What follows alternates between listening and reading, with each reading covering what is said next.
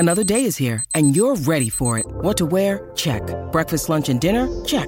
Planning for what's next and how to save for it? That's where Bank of America can help. For your financial to-dos, Bank of America has experts ready to help get you closer to your goals. Get started at one of our local financial centers or 24/7 in our mobile banking app. Find a location near you at bankofamerica.com/talktous. What would you like the power to do? Mobile banking requires downloading the app and is only available for select devices. Message and data rates may apply. Bank of America N.A., member FDIC. Adam has just texted in, Hills, that there's an early hole-in-one at Phoenix. There may be an empty grandstand by the afternoon because the warnings won't stop the beer showers. And FYI, 700,000 last time they took official figures. I think that was pre-COVID. That's over the 5 days. So Pro-Am Day and the 4 days of the tournament. And that would interest our next guest because he was heavily involved in golf. He and I have strode the fairways for many and many a year. Tony Cochrane, a very good morning to you. Learned scholars of Brisbane, how are we? We're very well. Gee, that would have been a couple of big struts. You two, striding down the fairways. He used to piggyback me, Hills. He hasn't told the true story. Look, reading the press release from the Suns yesterday, it just sounds like you're a little torn over this decision to step down as chair of the board of the Suns.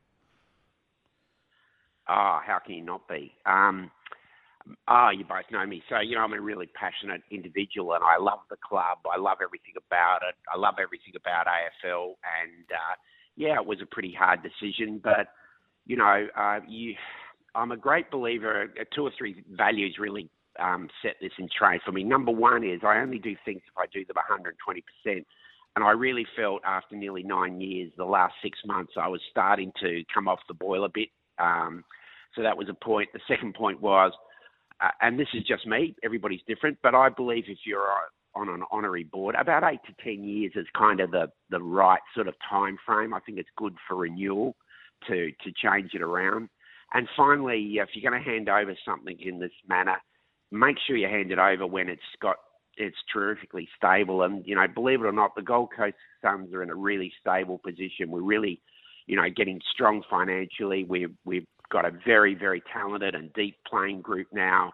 We certainly will be in the bout in finals over the course of the next 3 to 5 years. And we've got a very, very good football department and tremendous leadership right across the club. So footy clubs, all clubs, it's really important to be stable. And I think the best time to be doing these changes is when you're in that stable position. And Tony, that is an extremely good explanation of what you felt. You were driven in the early days, and it mightn't be such a driver now, by the old comment you keep hearing, how long will the Suns last? Yeah, it's sort of a bit of a shock because when I got the gig and the AFL asked me would I step in, join the board of the Suns. I love the Gold Coast madly, so I love AFL, so I thought that was fair enough, my chance to give back a bit. And I was just completely blown away by particularly the Melbourne media and their ferocious attack that, the Suns won't last, we're going to be history, that this is a waste of money, et cetera, et cetera, et cetera. And I guess I'm one of those blokes. I pad up and put the helmet on, and you better bowl them fast at me because I'll give you back just as much as you give me. Which you have over the years. Look, we know, though, that the coast has been the graveyard for many a sporting team. Why is it now that both you and the Titans are going well? Well, look, that's a pretty complex question. Firstly, what a lot of people forget, the Gold Coast is the sixth largest city in Australia. We're rapidly heading towards 700,000 people. We've got suburbs here that are putting on 10,000 new residents a year. Suburbs, not the whole of the Gold Coast. And by 2032, the Gold Coast population will be over 1 million people. So the Gold Coast is becoming quite a substantial city in its own right. So what does that mean? It means it gets a lot of depth, not just in people, but in resources, in infrastructure. And so it's been able to get itself to a body of mass where it can sustain a couple of national sides. And look, I'm not saying it's been easy. It's been damn hard work. But I can certainly, I can't speak on behalf of the Titans. I don't have anything to do with them. But certainly speaking on behalf of the Gold Coast Suns, the AFL investment has been immense. It's certainly there for another 15 years if they need it. I suspect they won't. I suspect in the next 8 to 10 years they'll be standing on their own 2 feet. But we're in great shape. I mean, we've just announced 2 or 3 big new sponsorship deals, and they're all long-term deals with blue chip companies. We've got a massive announcement next week on a brand new multi-year sponsorship deal with an absolute blue chip company. So we've reached that critical mass stage where probably for the last 3 or 4 years, we've had a number of players from other clubs seeking out how could they come to us. Yeah. And you always know, you two have been around sport long enough. You know when you get to that phase, you've actually turned that corner. Whatever that corner is, you've actually arrived at that corner and you've got some real chance to build and grow. And, our membership base keeps growing. We're now over 20-odd thousand members. And again, the Melbourne media used to beat the hell out of us over that. But as I point out to them, quite cheekily on my behalf, I might add, it took Collingwood 60 years to get 20,000 members. Right. They'd love that. It went down well. So all that, you can just see with your 120% attitude and the nature of sport and an honorary board, it's so time-consuming. I can understand how you might have been coming off the boil. Yeah, look, and Hills, I'm just not somebody that goes and half bakes or half does something. And we've had some really proud moments for Queensland on that journey. I remember going to an AFL President's meeting, and every sport was affected the same way. I'm not saying we were different. But I remember going in March of the start of the COVID year, going to an AFL President's meeting in Melbourne, and they're talking about having to shut down for a year, and it would cost the game $600 million. And sitting there completely mortified and almost disbelieving. And I remember coming back from that and having the concept, working with travel from the AFL in Melbourne, and going and door knocking one of my great mates, the Mayor of the Gold Coast, Tom Tate, saying, why don't we develop a hub up here? We're still operating. The Gold Coast has not shut down. We're not allowing tourists and stuff in. But, if we could work out how to hub and bring a few sides up here, maybe we could just sort of keep this going for another foot. At that stage, thinking, we'll be over this COVID crap in 12 weeks. Yeah. And, one hub turned into 2 hubs, turned into 3 hubs. By the time we finished that year, we had 15 of the AFL sides living in Queensland. The AFL spent $70 million that year in Queensland. And then ultimately, of course, because I can't help but love a challenge, why don't we do the grand final here? Oh, no, we can't do the grand final. I said, why not? So we pushed like hell. I drove the Queensland government nuts. I drove Damien Walker, who was a key public servant in charge of it, nuts. I drove everybody nuts probably. But the bottom line is we got the grand final at Brisbane, first time ever it had left Melbourne. And it was, just a fantastic stake in the moment opportunity for Queensland. And we got somebody opened the door a quarter of an inch and we belted ourselves through it, and just terrific. From complete adversity, we turned that whole thing around. And, the AFL ended up losing, still a lot of money, don't get me wrong. They ended up losing $90 million, I think, that year, but shit, 90's a whole lot better than 600. Yeah, exactly right. Hey, look, we're running out of time. We've got to get to the news, but just quickly, finals this year. Oh, look, I think bar the one proviso, because it's a consistent proviso in sport of every description, is barring having a good run with injuries this year. I'm very confident the Suns will crack finals for the first time this year. We've got a very, very good side, very, very good professional football department, and I think we're going to be, along with the Lions, I might add, both Queensland clubs, I think are going to be very competitive football teams this year. Yeah, that's great. I want to know one question as well. You talk about you might like to just go as a fan and watch this game you really love. What would you be like sitting next to in a stand? I'd sit 2 or 3 seats further away. Here would be my best advice. I'm a very passionate supporter, and I I can only hope that the standard of umpiring is fantastic this year, and I get the opportunity to go and cheer on our great games. Good stuff. Hey, mate, you just mentioned the word passion. No one will ever question that. No one will ever question your vision. You've been wonderful for sport right around this country, and I'm not writing your obit. I know you've got lots more to do, but congratulations on what you've achieved with the Suns. Well played, Tony. Thanks, guys. Really appreciate it. You both take care. Will do. Tony Cochrane, outgoing Gold Coast Suns chairman, with lots to look forward to down there on the Gold Coast. And Hills Sports Day will be back for 2023 with Sats and the Rat, Scotty Sattler and Matt Rogers, tackling the biggest stories in the sport on SEN. Is that a good nickname? Well, Sats would be happy with it. Yeah, I know. Yeah, sorry about that, Matty. But g'day, Sats. Good morning. You would have done very or no preparation here on a maths night. You've been watching maths, and what are you thinking of it, mate? Well, you know I've been watching maths because I've been texting you and you disgustingly telling me that the TV control has been controlled by Helen, your wife, Survivor. Yes, that's right, but that only goes till Tuesday, so I've been sneaking as I said to you, a couple in. You've played over 100 tests for Australia. You need to pull rank here.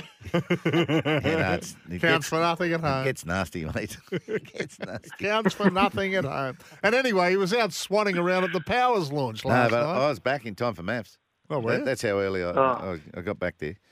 So how good's that, seeing Powers back, hey? Yeah, I know, it's great. Yeah, get a couple of them into us. And now, good people at Powers. Give us the Scott Sattler take on the CBA, on the NRL, on the RLPA. Where do you think it's at? Oh, well, it's a mess. We know that. The NRL has sat on their hands a little bit too long. I feel as though that they didn't take the RLPA as seriously as what they probably should, and Clinton Newton has done a very good job at embracing and galvanising the playing group. But in saying that, and I've got to say, I was never a real RLPA man when I played. I just want to train and play rugby league and be fortunate for the opportunities the game gave me. So I was never involved in any of those discussions around boycotting games. And I remember in 2003, guys, when we were leading the competition and eventually go on to win the comp, that the RLPA wanted to run out 15 minutes late in the first final against the Broncos, and everyone was really courageous. A lot of the playing group were really courageous about, we need to stand as one. But as soon as it was mentioned that we're not going to run out until 15 minutes late, all the hands went down straight away, and they weren't so courageous. So it's going to be interesting to see whether that's going to be the mindset amongst the playing group now also. What I'd like to happen is I'd like to think that a lot of these conditions around the RLPA and the NRL, and these conditions for the NRLW, and because it's got nothing to do with the salary cap.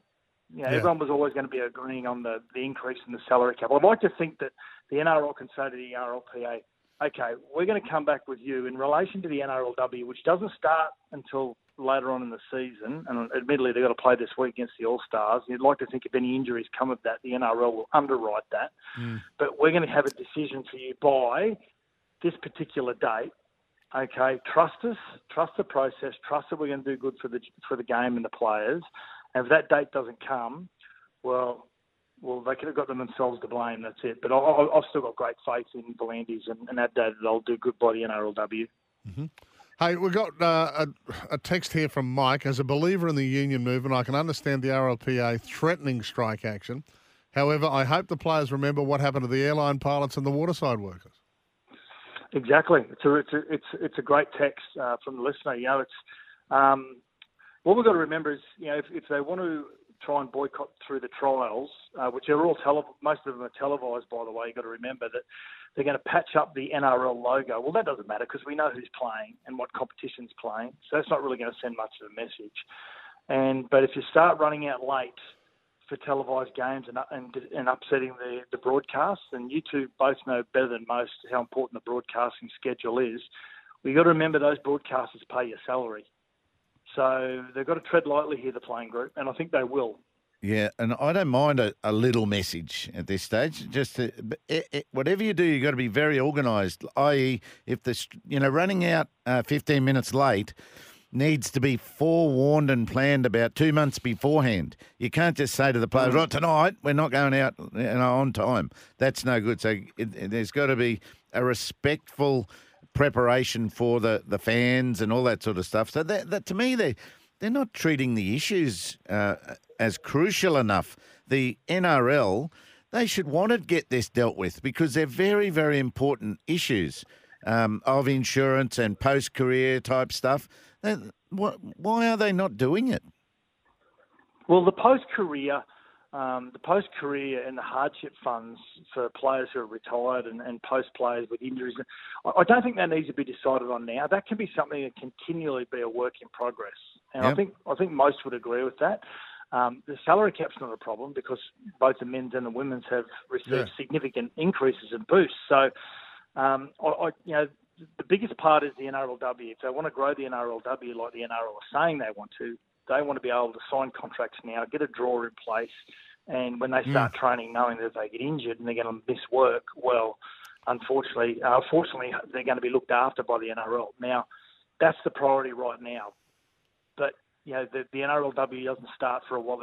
Their training doesn't start immediately, and I feel as though that can still be a work in progress. Knowing that the NRL will underwrite anything that happens in the meantime, I think that's got to be, the major discussions have got to occur at the moment. Now, boycotting media, they're saying we're going to boycott NRL media days. Well, the Roosters have been doing that for 30 years, so it doesn't matter. So. Yes, we sort of get used to that from them. All right, let's talk a little bit of footy. What excites you about the season? Are you looking forward to the Dolphins, and what do you expect from them?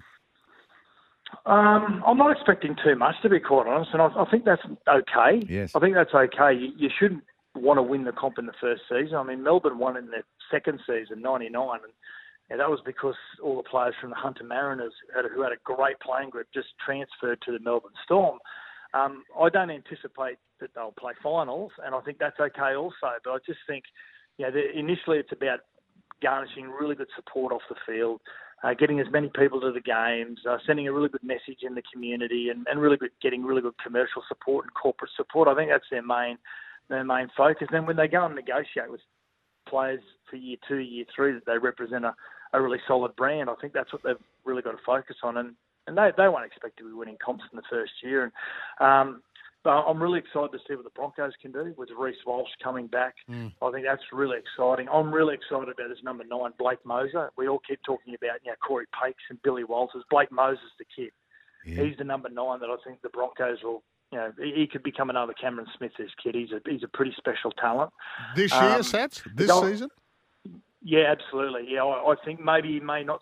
He's got a little bit of an injury at the moment, and he won't start the season. But I think by the middle of the season to the end of the season, Blake Moser will be the number 9 for the Broncos. He's a pretty exciting young kid. And playing against men in 2022, which is good for his development. Gold Coast Titans, I'm really excited about what Sam Verrills, the Roosters premiership winning hooker, brings to that side. It's the one position they really lacked is a really solid number 9 that asks questions. So I'm expecting the Titans, with David Fifita coming off contract, players play their best rugby league when they're coming off contract. So, and another year older, and I'm expecting David Fifita to have a big season and Sam Verrills to make a huge difference to that side. And then when you've got someone like Jaden Campbell coming off the bench in jersey number 14, it means your team and your playing group is really strong. So, and with the Cowboys, I think Cowboys will finish top 2. I think a lot of people are anticipating they may drop out of the 8. I can't see that happening at all. I just think with the success they had last year, and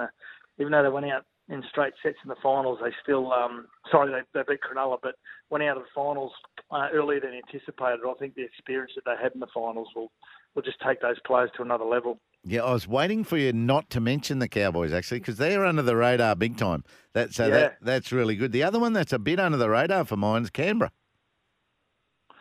Yeah, they always are, aren't they? I think Ricky gets the best out of his players, and as soon as Jamal Fogarty went down there last year, they look like a completely different side. So they lost Adam Elliott to Newcastle, but in saying that, they've got a real solid playing group, and finished 8th after the regular season last year, and everyone was fighting at that 8th position. But Canberra are always one of those sides, aren't they, Heels? You just don't know what you're going to get from them. They're hard to play at home, and if they can jag a few wins away from home, well, they're always going to be in and around that top 6. So, the big question is that top 7. South finished 7th, Penrith finished 1st. Everyone's sort of saying those top 7 teams will probably be in the top 7 again, and everyone's fighting out that 8th position. But statistics will tell you one injury to one of those top 7 teams means that one of those teams will bundle out of the 8. It's just a matter of who will it be. Yeah. Yeah, we could talk forever about it. I mean, it's dominated the headlines so far. We're really looking forward to the lot, season. Isn't it? Yeah. Parramatta, how are they going to go again, you know? And you've got Sports Day coming up with Matty Rogers? Yeah, exciting. The Rat's been great. We've had him on a number of occasions. We were looking for someone to replace Badge, and he's hard to replace Badge because he's such a great guy, a great storyteller. He's got great little anecdotes, but he's 85 now, Badge, so he wants to be able to have those afternoon naps. And a bit like you, Paddy. I love my afternoon nap. Yeah. So, but Matty Rogers, he's one of the great storytellers. He comes from, a great sporting pedigree as well. He crosses a number of, rugby union, played nearly 50 tests for the Wallabies. He said, I played 50 tests for the Wallabies and I didn't even know the rules. And then he comes from great pedigree. His dad was one of the great centres, wasn't he? The Prince of Centres, Steve Rogers. And he tells some great stories about his tours that he's been on with the Wallabies and the Kangaroos over the years. He's a terrific guy. Oh, you've got to lobby for a new nickname, mate. Yeah. Can't have the Rat. He's had the Rat I for like years. the Rat. He loves the Rat. Does he? He loves it. Hey, Yeah, Scotty, because he is a rat. He is a rat. He's a player, so. Well, his old man was a Rolls Royce. Jeez, he could play. Hey, it's getting up to 8:33. We've got to get to the news. Great to chat, mate. We'll talk to you throughout the year. Thanks, Sats. You can catch Super Bowl 57 live Monday morning, February 13 on ESPN from 9:30.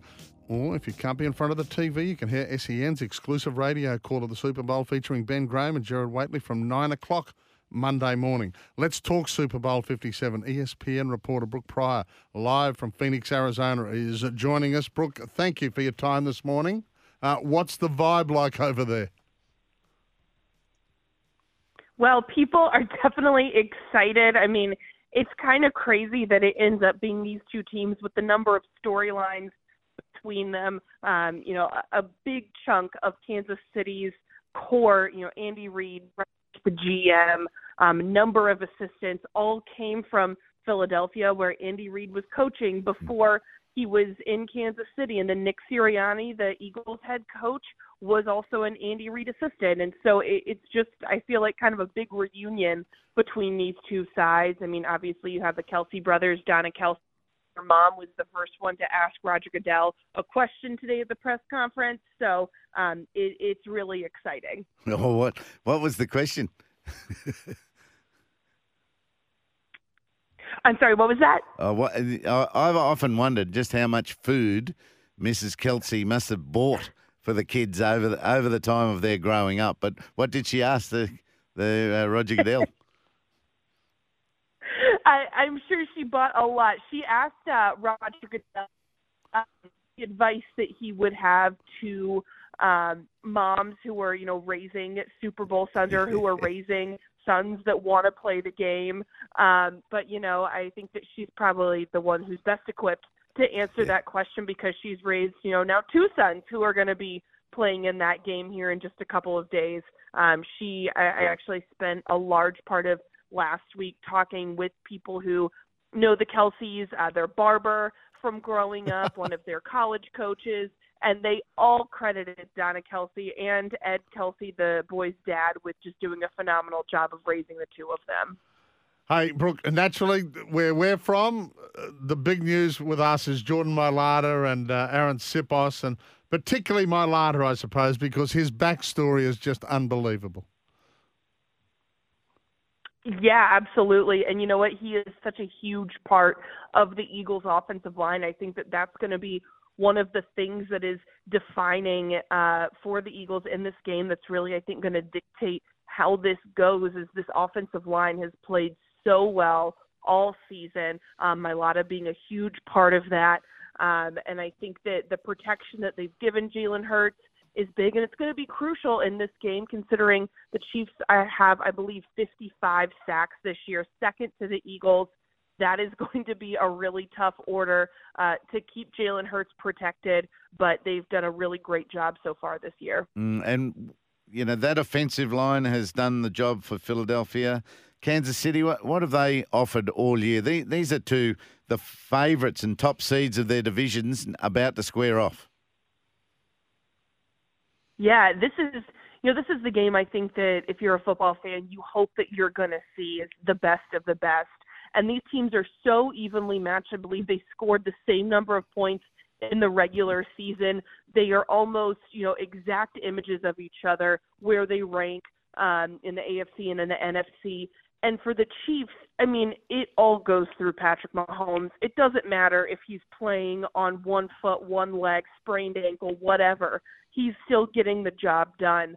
And so for the Chiefs, I mean, the key is going to be his health and his mobility. You saw in the AFC Championship game, he put together a game-winning drive on that ankle that was clearly, I mean, he didn't have the full range of motion. A high ankle sprain isn't something that most players can recover from in just a week, but Patrick Mahomes is not most players. He's probably in the top 0.00001% of players that are able to do that. So, I mean, the key for the Chiefs is going to be continuing to protect him and limit the pressure and the contact that he takes. Especially when you look at the Eagles' defensive line. I mean, they lead the league in sacks.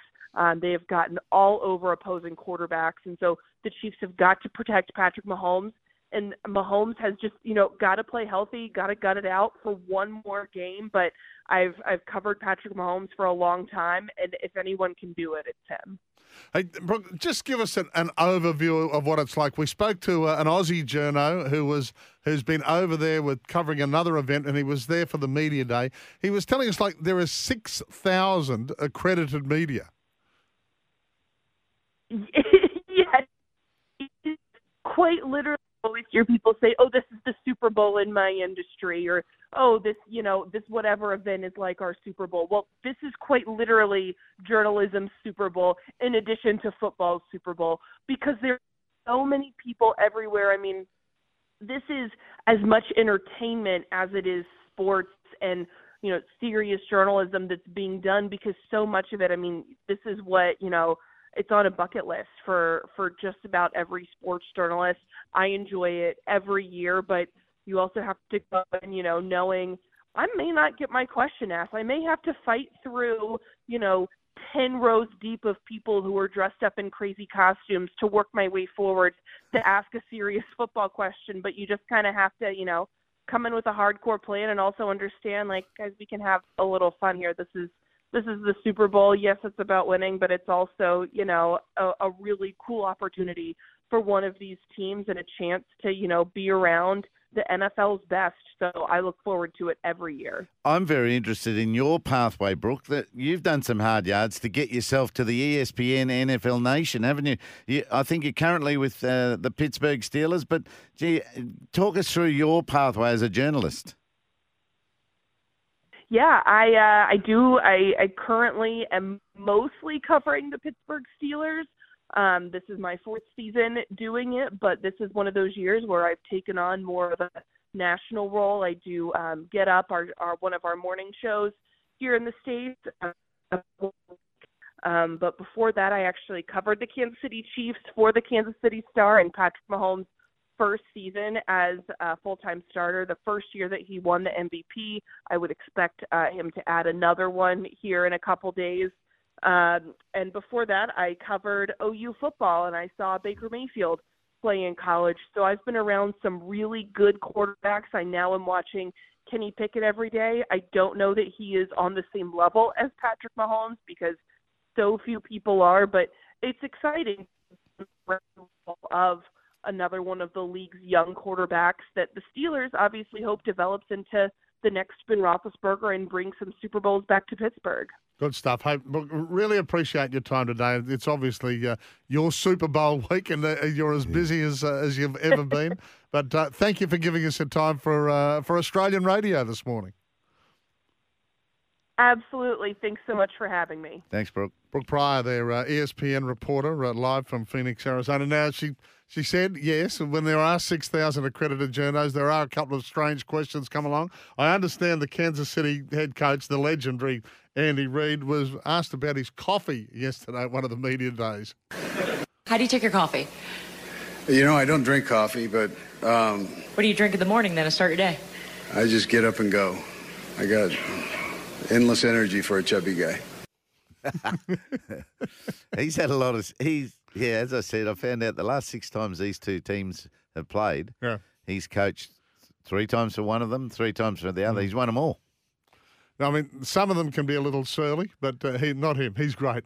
Yeah. He's always got a fun answer. We've got to talk some racing. Sam Collett, who we all know is the superstar here on SEN. Queensland, of course, is your place to race this year. Queensland is racing. The action continues today at Eppie and across the Sunshine State for the rest of the week. Visit racingqueensland.com.au. Sam Collett, a very good morning to you. Good morning, guys. Yes, I was wondering what you were talking about to start with, but you're obviously watching the surfing or something. We are watching the surfing, yes. Yeah, thanks for explaining for the listeners. It's a quarterfinal at Bonsai Pipeline, and the Aussie is about to cause a big upset. There's 8 seconds to go. Hey, now It's only been going for about 20 days. I'm going to move away from Queensland racing for a second because I love my WA racing, as Heels knows. Here's a little fun fact for you. Willie Pike, the wizard, has ridden the last race winner at his last 6 meetings. That's awesome. It's He's a legend. He didn't even know. He was interviewed last night when he made it 6. And they said, do you know how many times you've ridden the last race winner in your recent meetings? And he said, oh, yeah. He said, I rode one Monday, Saturday. He said, oh, 2 or 3? And they said, no, your last 6 meetings, you've ridden the winner of the Get Out Stakes. That's awesome. He's such a legend. He is, isn't he? Hey, now listen, we had a wonderful chat this week with Robbie Fradd, who, as you know, has had to retire with the heart problems, and he's come through it on the other side. He was just riveting to listen to, and of course, he's not going to be lost to the industry, Sam, is he? He's going to come in, and Tony Gollan wants him in there in a mentoring role. Yeah, no, I think it's a fantastic role for Robbie to be taking up. I've obviously only known him the short enough time that I've been here, and he's just the loveliest person you've ever met. And when I heard the news about him having his, having to have his heart surgery while I was away on holiday, I was relieved, I guess you could say, that, something disastrous didn't happen on track, and, for things like that, you just can't be sure. But he's obviously fit and well and bounced back through. I saw him a couple of weekends ago at Jaden Lloyd's 21st, and he seems very sprightly. So the fact that he's now going to be mentoring young Angela Jones is certainly very good for the industry. She's knocked off another one yesterday. She's into the 40 winners already this year, isn't she? Flying. Yes, she seems to be going well. Hey, Sam, so what are the pitfalls for young jockeys? I know probably the female jocks don't have it as tough with their weight, but certainly there are pitfalls for young jockeys, aren't they, when they're surrounded by the potential of a lot of money and pressure, etc.? Oh, for sure. I think potentially the hardest part of our job is the mental side of it, and having to deal with people and disappointing people, so to speak. Because everyone wants to go there, they want to win, and some people are a little bit more understanding than others, depending on how long they've been in the industry, owners, trainers, punters, etc. So it's not so much, obviously having to learn how to ride, the pressure of big race days, dealing with other jockeys in a race, having to talk to owners and trainers post-race, talking them through what happened. There's so much that goes into it, and a lot of, I think, young people sort of fall through the cracks because they can't deal with, or they haven't got the right tools to deal with the pressure and, sort of leaving it at the track as opposed to taking that kind of stuff home. It took me a long time to sort of adapt to, something that worked for me, so I didn't, make myself miserable all the time by, disappointing people. Yeah, well done. Yeah, and on that, social media can be cruel as well. So, for the young ones, yeah. Hey, what have you got coming up? Well, what have we got? We've got 5 or 6 rides at Ipswich today. There's actually a horse I'm riding, expat Kiwi horse called Ringy Toa. It'll be an interesting ride of mine today. He lugs around 61 kilos, but I think it's a nice little race for him. I think it's his first run up here. I believe he's been down south somewhere since coming across the Tasman. And I've got 8 rides on Saturday with Friday off, 8 rides Saturday, and I'm not too sure what I've got Sunday yet. But so busy enough. Enough. But it's been the last couple of weeks has been pretty hectic, which is good. All right. Well, in the paper, Rangatoa is about 5-1. It's the top weight in race 6 at 4:50 this afternoon. We'll be keeping an eye on you, and thank you for your time as usual. Thanks, Sam. No worries, guys. Thanks. Good stuff. Sam Collett there. So the Powers launched for you last night, Heels. Who's who was there? Who else was there apart from Alf? The King. Wally there? Yeah, Wally. There's so many stories around those very favourite times of all of us, meeting Bernie Power and knowing how he did it, him persuading all the hoteliers to change and take on, it wasn't a craft beer he was making, a little craft brewery. He took on Forex and Carlton and got it done. So we really enjoyed his company, and as did he ours. But Alfie told a story of he tried a few different jobs, but he never got past the Yatla pie shop. He didn't get to work many days, so they moved him into customer complaints, him and Gino. And if anyone had a problem with the Powers product, they'd send those two boys around the home with a six-pack or a carton of Tallies, and if there was any dogs around, Gino would just drop it in the front yard and he'd not go in.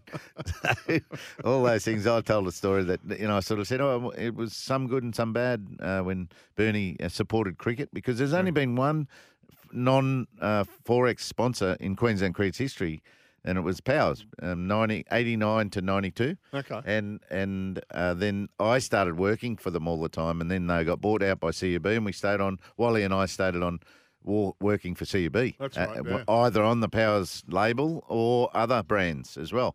But it was bad for cricket because Barry Richards, our CEO, the Queensland Cricket CEO, thought, I want to try to get this sponsorship money to the players who are playing well, incentivise their performance. And we're all on dollars per run. Okay. And so you got $5 a run, $20 a boundary. And then if you hit the 500 mark or something like that, you got up to $50 a run. So, and the $200 a wicket and $100 a dismissal, I reckon, by a wicketkeeper. So, and a catch by a fielder. And, mate, if you dropped a catch off Craig McDermott, look out. He's going, what's going on? Come on, that's cost me $200. You owe me. There were fights going everywhere. And, in a 4-day match at at 3 o'clock on the last day, sometimes you can call it off. No chance of a result. Victoria would come to us and say, right, shake hands. No way. We were the worst second innings. We'd play right to the end because they're all getting money. And Matty Hayden hits 3 sixes. Everyone's in the dressing room going, ching, ching. And we were playing for the wrong reasons there for 1 year. And Bernie was laughing. He shook up the landscape, didn't he, Bernie? And Reeves told the story of, the Powers banner that went around Suncorp Stadium or Lang Park then for the first Broncos match. And they didn't go off the ground at halftime. They stood it was a corral. And that's how they came up with the marketing idea. We need to corral these Broncos. And just happened to have Powers all round the back when they weren't involved at all. And they were sending beer trucks to Lang Park and getting turned back. Oh, no, I remember the time. It was chaos, absolute chaos. And Bernie Power did it all. He's unbelievable. It's one of the great stories. And anyway, still sprightly. See him around the town. You see him at a lot of functions, Bernie. He's a great man. And I talked to one of the who's who are publicans were in the room, of course, and it changed how the breweries dealt with publicans even. They had to buy all their coasters and beer mats and all that until Bernie and Powers came in and said, have these. They gave them all that sort of merchandise. They never had to buy it again. So, they're hard to persuade, those publicans, when they're working on good margins and good product, and then you're trying to bring in another one. That's hard to persuade, and he did it. Well, while you were rubbing shoulders with the greats, you were racking up the miles on social media with your summation of the Indian batting lineup. You had plenty of people involved. I think we're up to 60,000, aren't we, Matt? Yeah? Yes, we are now up to 60,000 views on that social media post. Well, let's have a listen. Imagine if I did a good one. Let's have a listen to Pat Cummins talking about just embracing the challenge that is in front of this Australian side. I think these series always throw up different challenges, on the field or off the field, and just embracing it's what makes these tours so special. Yep, got to stay happy and embrace it. Mm-hmm. And the left-handers, because he's got a few on his side. With so much traffic from the right-handers bowling, I think at times there's a bit more out there for the left-handers. So, you see, obviously the Indian lineup's probably going to be packed full of right-handers. So I think it plays a small factor. You call that very considered. He's not giving much away. Those responses. It's a small factor. All that traffic from right-handers running through, the left-handers get a little more rough in front of them. It's a hard game for a left-hander. The rubble they have in front of them where the ball's bouncing every delivery in late in every test match they play. It's a very, very difficult game. Is there a temptation to release the young quick? I mean, it looks like, very rarely do we get to this stage, and they know the team because they've already invited the spinners. They've said Todd Murphy's they know parents the team, over. don't they? Yeah. But do you think there's a chance we'll see Lance Morris? Yes. Yeah, especially if he can bowl around the wicket well. Yeah. If he can bowl around the wicket and create footmarks and do it. But again, you've got to be patient. There's 4 tests coming up in short periods of time. I think we'll see him at some stage, but it'd be harsh on Scotty Boland not to get picked. Oh, but what about his average? It's going to go up, maybe. He's got to get wickets. He's averaging 12. It's going to go to maybe 20. It's unbelievable. So, yeah, he'll have his head down looking for poles. It is 8:10 here on Breakfast with Pat and Heels. Now on Breakfast with Pat and Heels, Heels gets his gloves off. Righto. Well, cricket is unique because no one today knows what they're going to be doing. Is there any other sport that's like it? So everyone turns up to the ground day one, not sure whether they're going to do their job or not. So that's the uniqueness of cricket, or one of them. I thought today I'd take you into the pyjamas of Alex Carey as he nears the start of such a big day. They have a formidable batting opposition to deal with. They've got a ravenous home team support and a new-look bowling attack. This unknown pitch is another thing that everyone is talking about. It makes for a lot of consideration, which can cost you sleep. Now, the main thing is that you can wreck it all for both teams as a wicketkeeper by performing really well at a crucial time or not performing very well at a crucial time. And that sort of pressure has you tossing and turning a lot earlier than you'd normally want to. It's about 5 in the morning, your mind starts rushing. This could be a low-scoring game. If I miss something, it could be really costly. If I miss Kohli, he's only got to have another half an hour after that, and they could beat us. Will it spin normally or will it rage? These are things that you mull over in your head. How will Sweppo and Todd go if they're given the chance? And what have I got to look after? Where can I help them? Keep an eye on their speeds, their flights, their lines to good players, and sticking to the plans. Keep them on track. Geez, I hope I don't miss Virat. Is the field set right for Scotty Boland? So a keeper's job is to keep an eye on their bowlers, the job, the plans of last night that we set, and making sure that's channeled to the captain when it's necessary. And it's only 6 a.m. I'm already concentrating too much and on the wrong stuff. So what I used to do and what I would advise Alex Carey is to get up and do something. Maybe go for a walk. Maybe rebound your golf ball and think straight on my job so he can get his job down, Pat, and get ready for everything you're going to have to do today without thinking and over-stressing about it. Very, very simple stuff. Stay low, watch the ball, move. Set up every session. There needs to be a 20-minute selfish session in every 2-hour session where the keeper gets his game in on track. There's 3 lots of 30 overs for the day. That's 540 balls. And some days, those days fly by.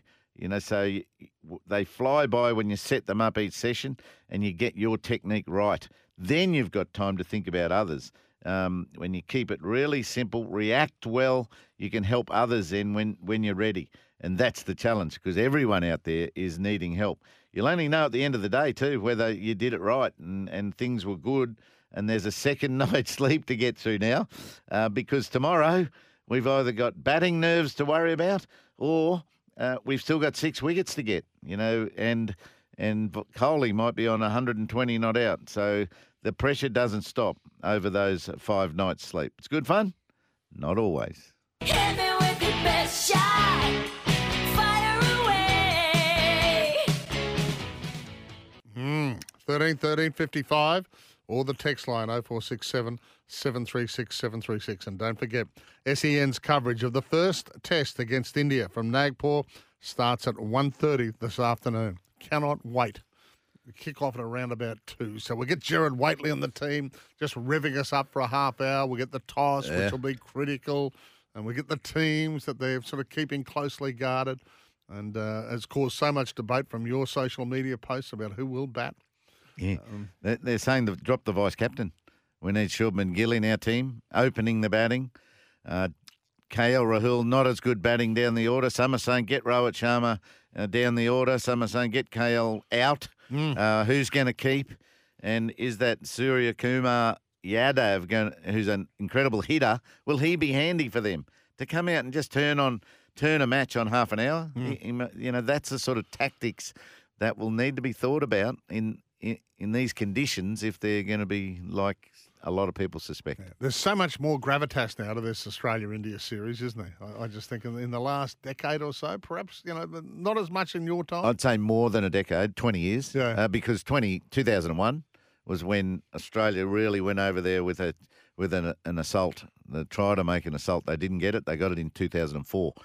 No, in the 90s, we went to Pakistan 3 times for full tours and India once. That was it. So it wasn't the powerhouse it is now, just in the 90s. So they do things chaotically and they do things quickly in India. So you'd lose sleep more over an Ashes series in those days? West Indies, the most yes, I forgot about the sleep West Indies. loser. Am I going to get hurt tomorrow? And England, we rolled through. After the first one in England, we went 6 series. Well, in my career, 6 series undefeated. Right. And I think it went further than that. Okay. Now, I know you love your surfing. Well, is it surfing or just sitting around? Well, they're sitting around at the moment, yeah. It's been disappointing. But we've got 2 Aussies alive. So Jack Robinson in the semis of the men's and Tyler Wright through to the final of the women's, and it'll all be surfed in the next couple of hours.